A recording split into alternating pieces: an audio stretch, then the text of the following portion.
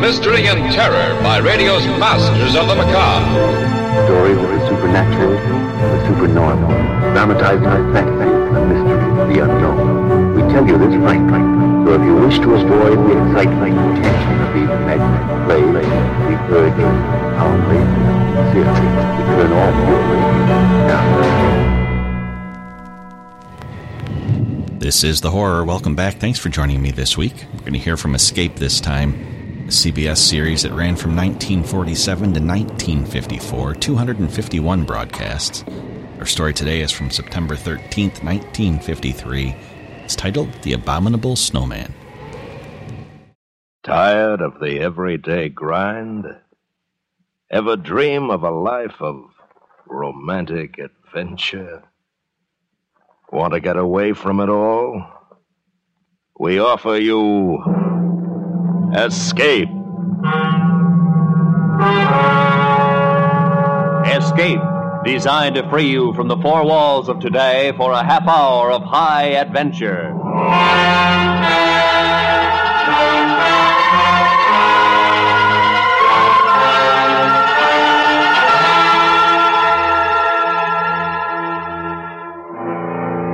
You are high on the frozen slopes of a great mountain, terrified and caught in a blizzard, while the thing for which you've been hunting has suddenly become the hunter.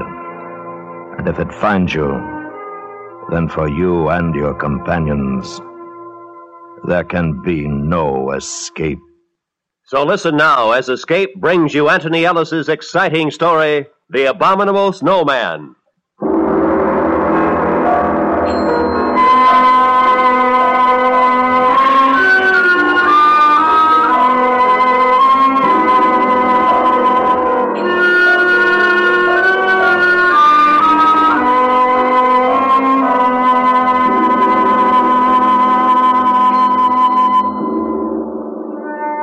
Our first bit of luck was when we hired our Sherpa guide, Nasang.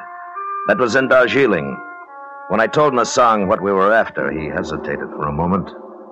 And then he said, "The Sahibs have not come to climb Shomolungma?" "Oh, no, we're a little late for that. It's already been done. The other two Sahibs and myself are here for the reason I told you." Meto Kangmi? That's right. The Sahibs always hire me to climb the mountain with them, but never this. Are you afraid of them? I have seen one. You've seen one? Yes, many of us have seen them. Wait a minute. Alan. Yeah. What's that? I'm interviewing a Sherpa in here. He says he's seen one of the things. Hey. Where's Frank? Went out to get some tobacco. Yeah. All right, come on in. I think this is our man. All right. Nasang, this is Mr. Ferris. Sahib? Hello, Nasang. Nasang was telling me about what he'd seen. Go ahead, Nasang. It has a face that is evil. And when it saw me, it uttered a strange cry and bounded away. Sometimes leaping, sometimes running with great strides. It was dusk, and after a moment I lost sight of it in the snow. Where were you? With the French expedition. It was at 19,000 feet on Shomolungma. How far were you from it?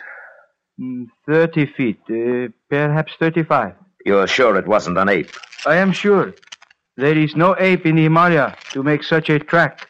What about bears? This too I have been asked. But does a bear walk always upon its hind legs? Well, that's enough for me. Alan? Yeah, he'll do. Yeah. But if you want the job, Nasang, you're hired. You are going to try to capture a Yeti? Yes. It will be a difficult thing, but I will serve with you.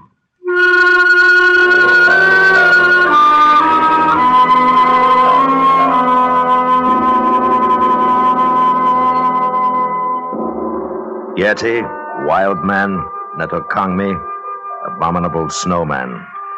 That's the name the natives had for the things, and Alan Ferris, Frank Davis, and I were going to try to get one. We'd all done some climbing, but climbing was secondary here. Expeditions since the beginning of the 20th century had heard of the Abominable Snowman, observed their tracks, and one or two white men claimed to have seen them. Great ape, bear, monkey, wild men. We didn't know, but we were going to find out.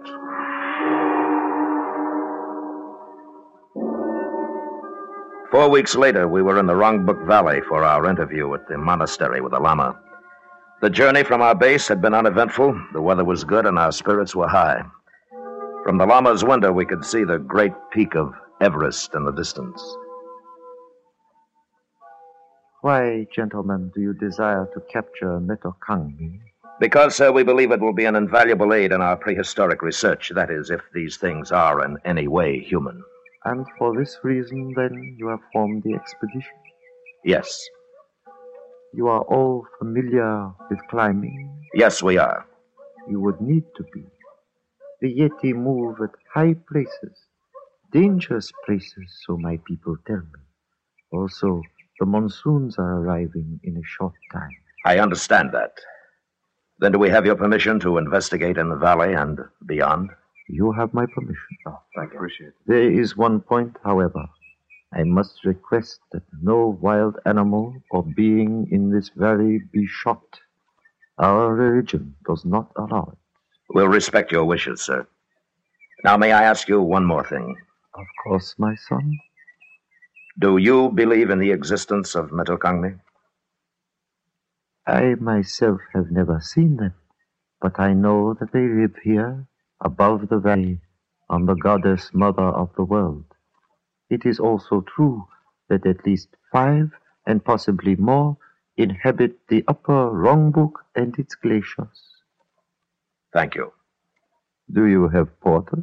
Our guide Nasang is hiring them now. Yeah. I trust that he meets with good fortune.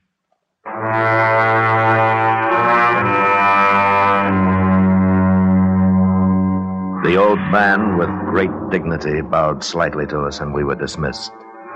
But I thought I saw the shadow of a smile on his lips as he turned away.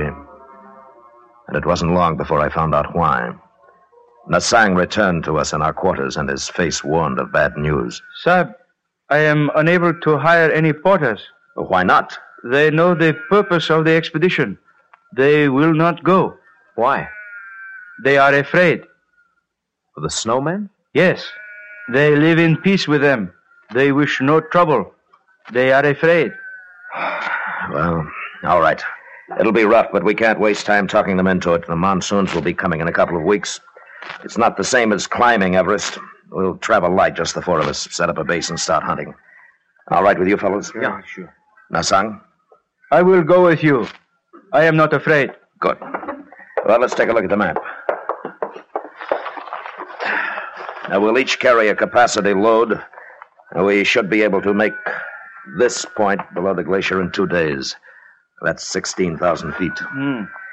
And if our abominable snowmen are in the vicinity, we've got 2 weeks to find them. When do we start? Tomorrow. Good. Well, that's it. Paul? Yes, Frank. One thing. What do the natives mean when they say they don't want any trouble with the things? Superstition, probably. Oh, no, Sab. It is not superstition. It is because the Yeti are cannibals. That is why the porters are afraid.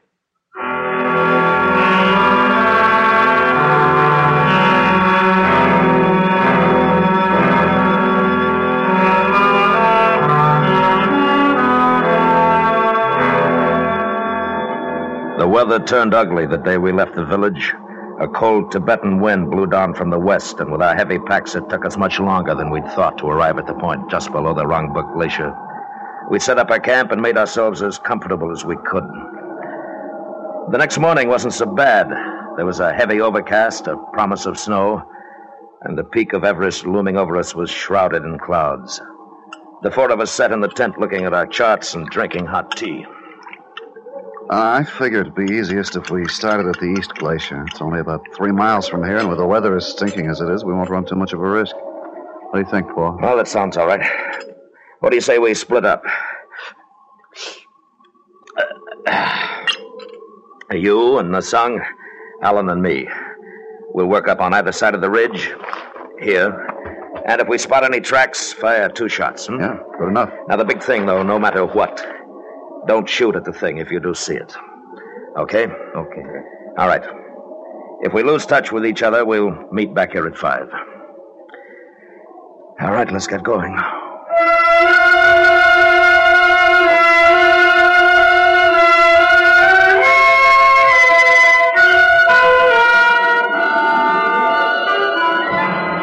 We'd left the base at 6 that morning, and the going was rough. Alan was pretty well shot by the time we got to the 17,000-foot mark. He was having a tough time breathing, and the wind had come up again. And with it, a fine, powdery snow that blinded and choked us.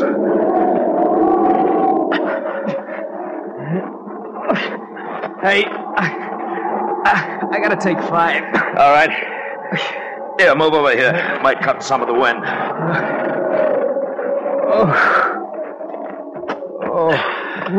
Oh, that's better. Well, we might as well start back for the base. We couldn't see anything in this anyhow. You know, right now, I don't care whether we do or not.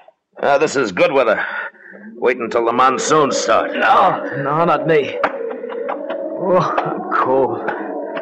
I've never been so cold in all my life.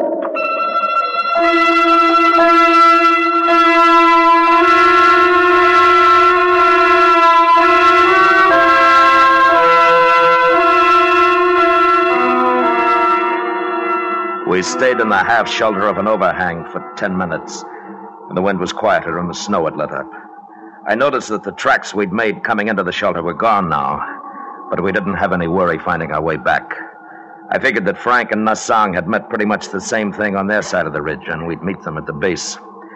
So Alan and I picked ourselves up and started off. Boy, I thought I was in pretty good shape, but up here, boy, I'm nothing.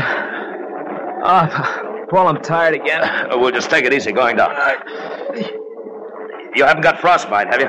No, not yet, but... What? The left there. Yeah. They're not our tracks, are they? Not unless you took your boots off on the way up. Must have just passed by. It must have seen us. Yeah. Come on. We were looking at a set of tracks newly made in the fresh snow. And they'd passed so close to our shelter that the thing must have known we were there.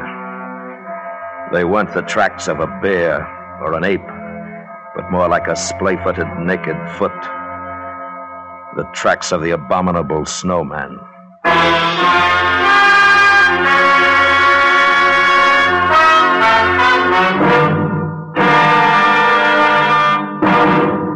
We will return to Escape in just a moment, but first, 30 million school children make their way back to class this year. There are just 10 million too many for existing school facilities. Contact Better Schools, 2 West 45th Street, New York 19, for information on ending this menace to America's educational standards. And now, back to Escape.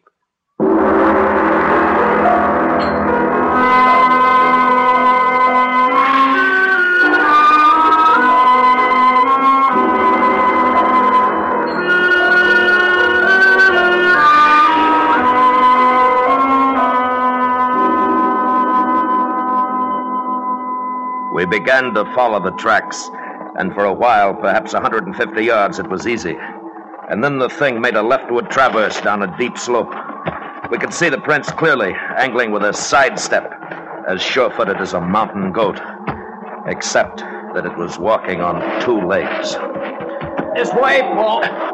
Take it easy, Alan. It's getting steeper. Boy, that thing sure can climb. Hold up. Alan. I think Hold and he dropped out of sight over the lip of the crevasse. We weren't roped together. I got as close as I dared to the edge. The loose snow crumbled away from my outstretched body, and I looked down into the blue-black darkness below, falling away into nothingness.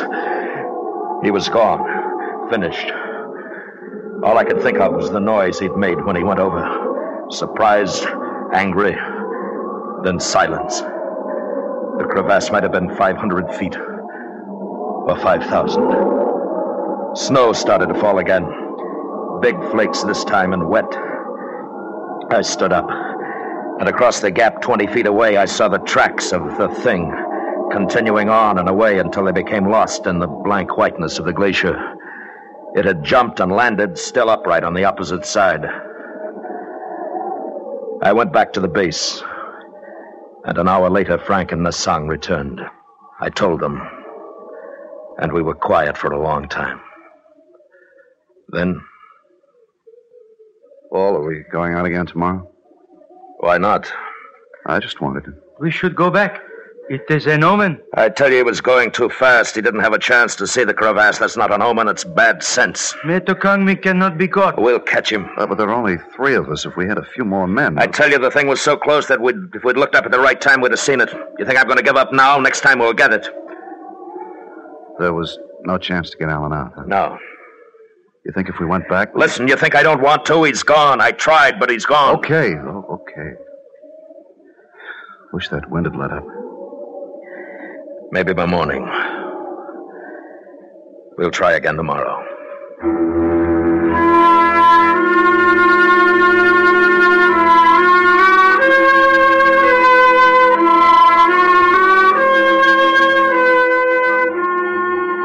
It was cold that night, and somehow colder because Alan was gone. I heard Frank tossing around, and I knew he was thinking about a body, broken and lonely, lost somewhere in a deep and dark place. In the morning, the 3 of us packed our gear, camera, food. It was a light pack. We started up again. This time to a crest above the ridge. It was tougher than it looked, and we weren't even halfway up before we had to rest. And as I looked to the west, I saw clouds boiling up. Not white, but somber, threatening. And below, the valley looked grim, ugly gray. And then the sun was gone. And we kept on going up. And then I had a strange feeling. It was nothing I could see, nothing I could hear, only a sensation of being watched, followed. Wait a minute. See something? No. I have felt it too, Sahib. Something following us? Yes. It is Metokangmi. How do you know? It can be nothing else. At this height, there is nothing else that lives. Maybe it's curious. No, don't turn around, Frank. Listen. When we get up to the crest, you 2 flop down. Stay in sight of the slope here. What are you going to do? Move around the hump and watch. If it thinks we're all together, it may come close enough to give us a chance to get it. You better watch your step. It looks nasty. I will. Now, come on. It took us another 15 minutes to get up to the crest, and then Frank and Nassang hunched down to rest. They were in clear view of the slope we just ascended. I moved back out of sight and made my way toward the hump, which backed a long shelf on the north side of the crest. In a couple of minutes, I lost sight of them and of the slope. The wind had increased, and the clouds had spread now to become an iron-gray canopy over the mountain. It was getting colder again. I don't think it took over 5 minutes to reach my lookout point, and when I did, I had a perfect view of the ground we'd covered. There was nothing there. The men were out of sight, and I waited. A minute, 2. There was nothing. Until...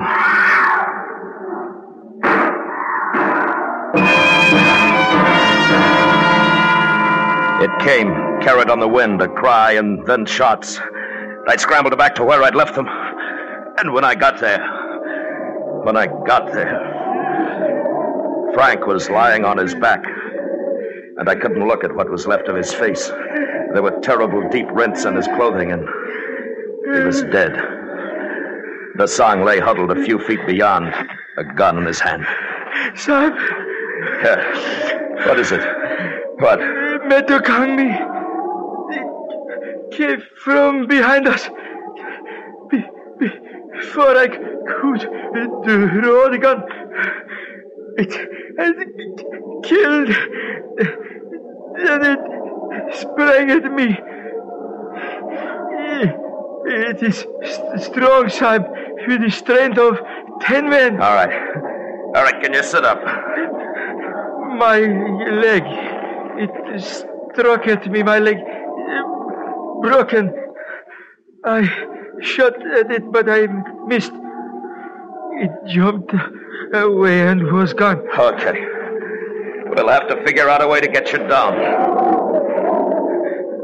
We were 4 hours from camp, and with Nasang practically helpless, it could well be 4 days or never.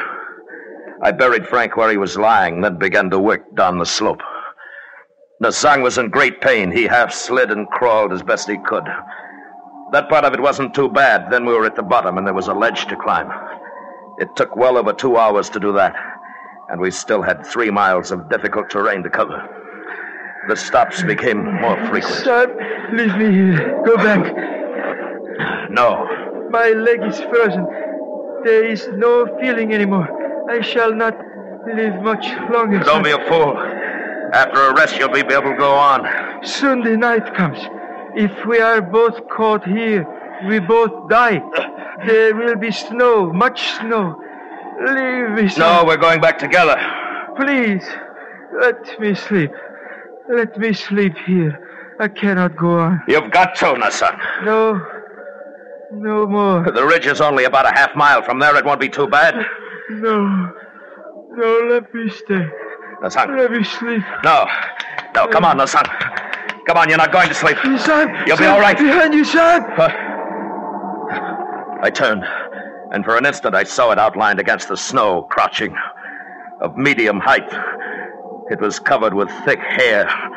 The face was reddish and bare, a semi-human face, and it was not an ape. The thing made a tremendous leap and was gone, but I'd hit it. I knew I hit it. The Kangmi, that was he. Did you kill it? No, I don't think so. Then it will be back. It has tasted blood. You must leave me. No, get up. Get up, come on. Let's go.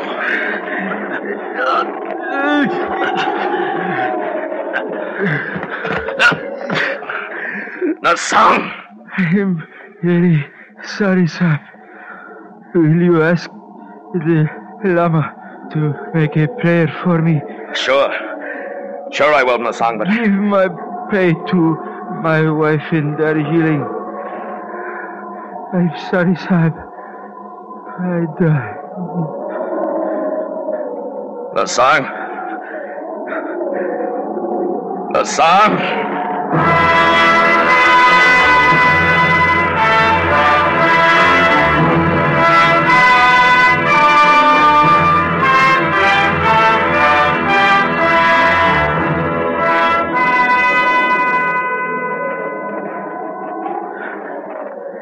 And the darkness came, and with it shadows in the snow.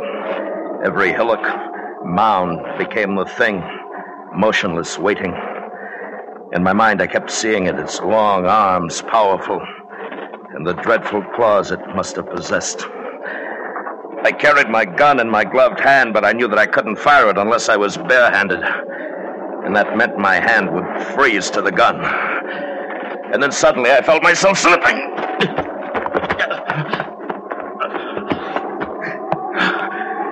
It was a short incline, but when I reached the bottom, the gun was gone.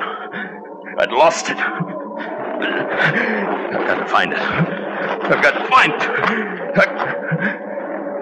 And I saw a glint of metal in the snow 10 feet away. And at the same time, above me at the top of the bank, the thing. It stood swaying a little, looking down at me. I moved slowly, inched my way toward the gun. And as I drew closer, I kept my eyes looking up. But it didn't move, only stared down at me. And I thought I saw its little eyes glittering. And I thought, if the gun's frozen now, if it's frozen, it doesn't fire. And I was nearer to it, near enough to take off my glove. But that moment in which I'd have to bend to pick it up, that's when it would leap down at me, tear my throat out, tear, and I had the gun and I pulled the trigger.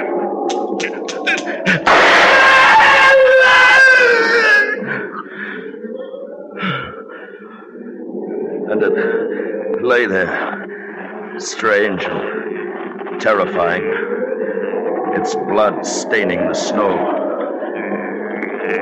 And it looked at me. Looked at me until the sound died away.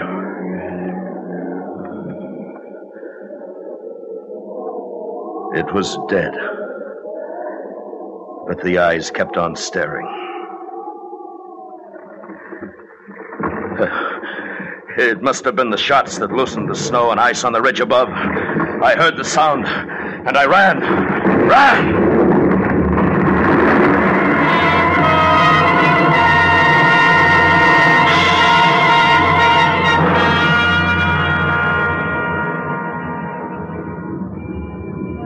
It passed me and swept on down toward the valley, the thunder of it dying in the distance.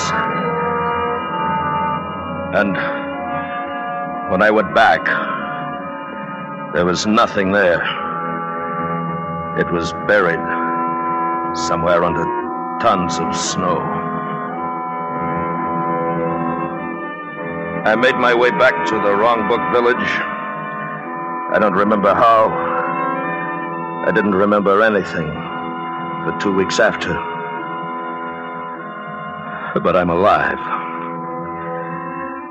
And I'm not going back there again. That's all I know. Or want to know about the abominable snowman.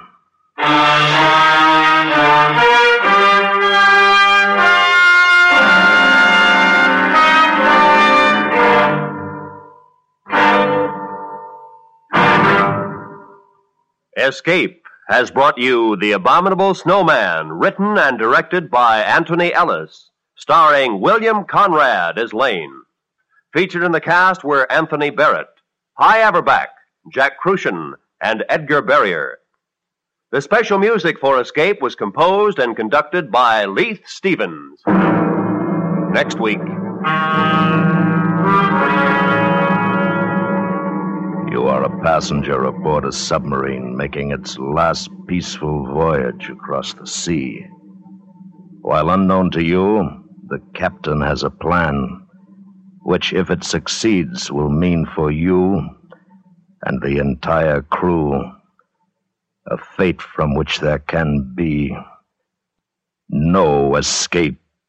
So listen next week, when Escape will bring you Marion Mosner and Francis Rosenwald's exciting story, The Log.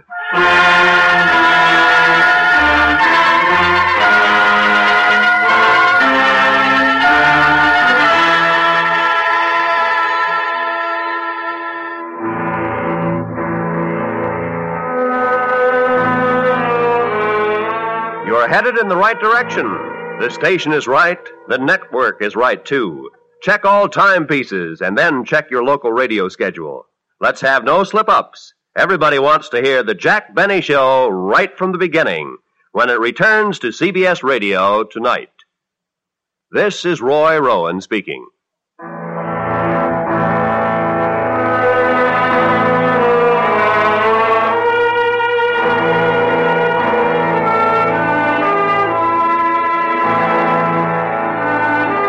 This is the CBS Radio Network.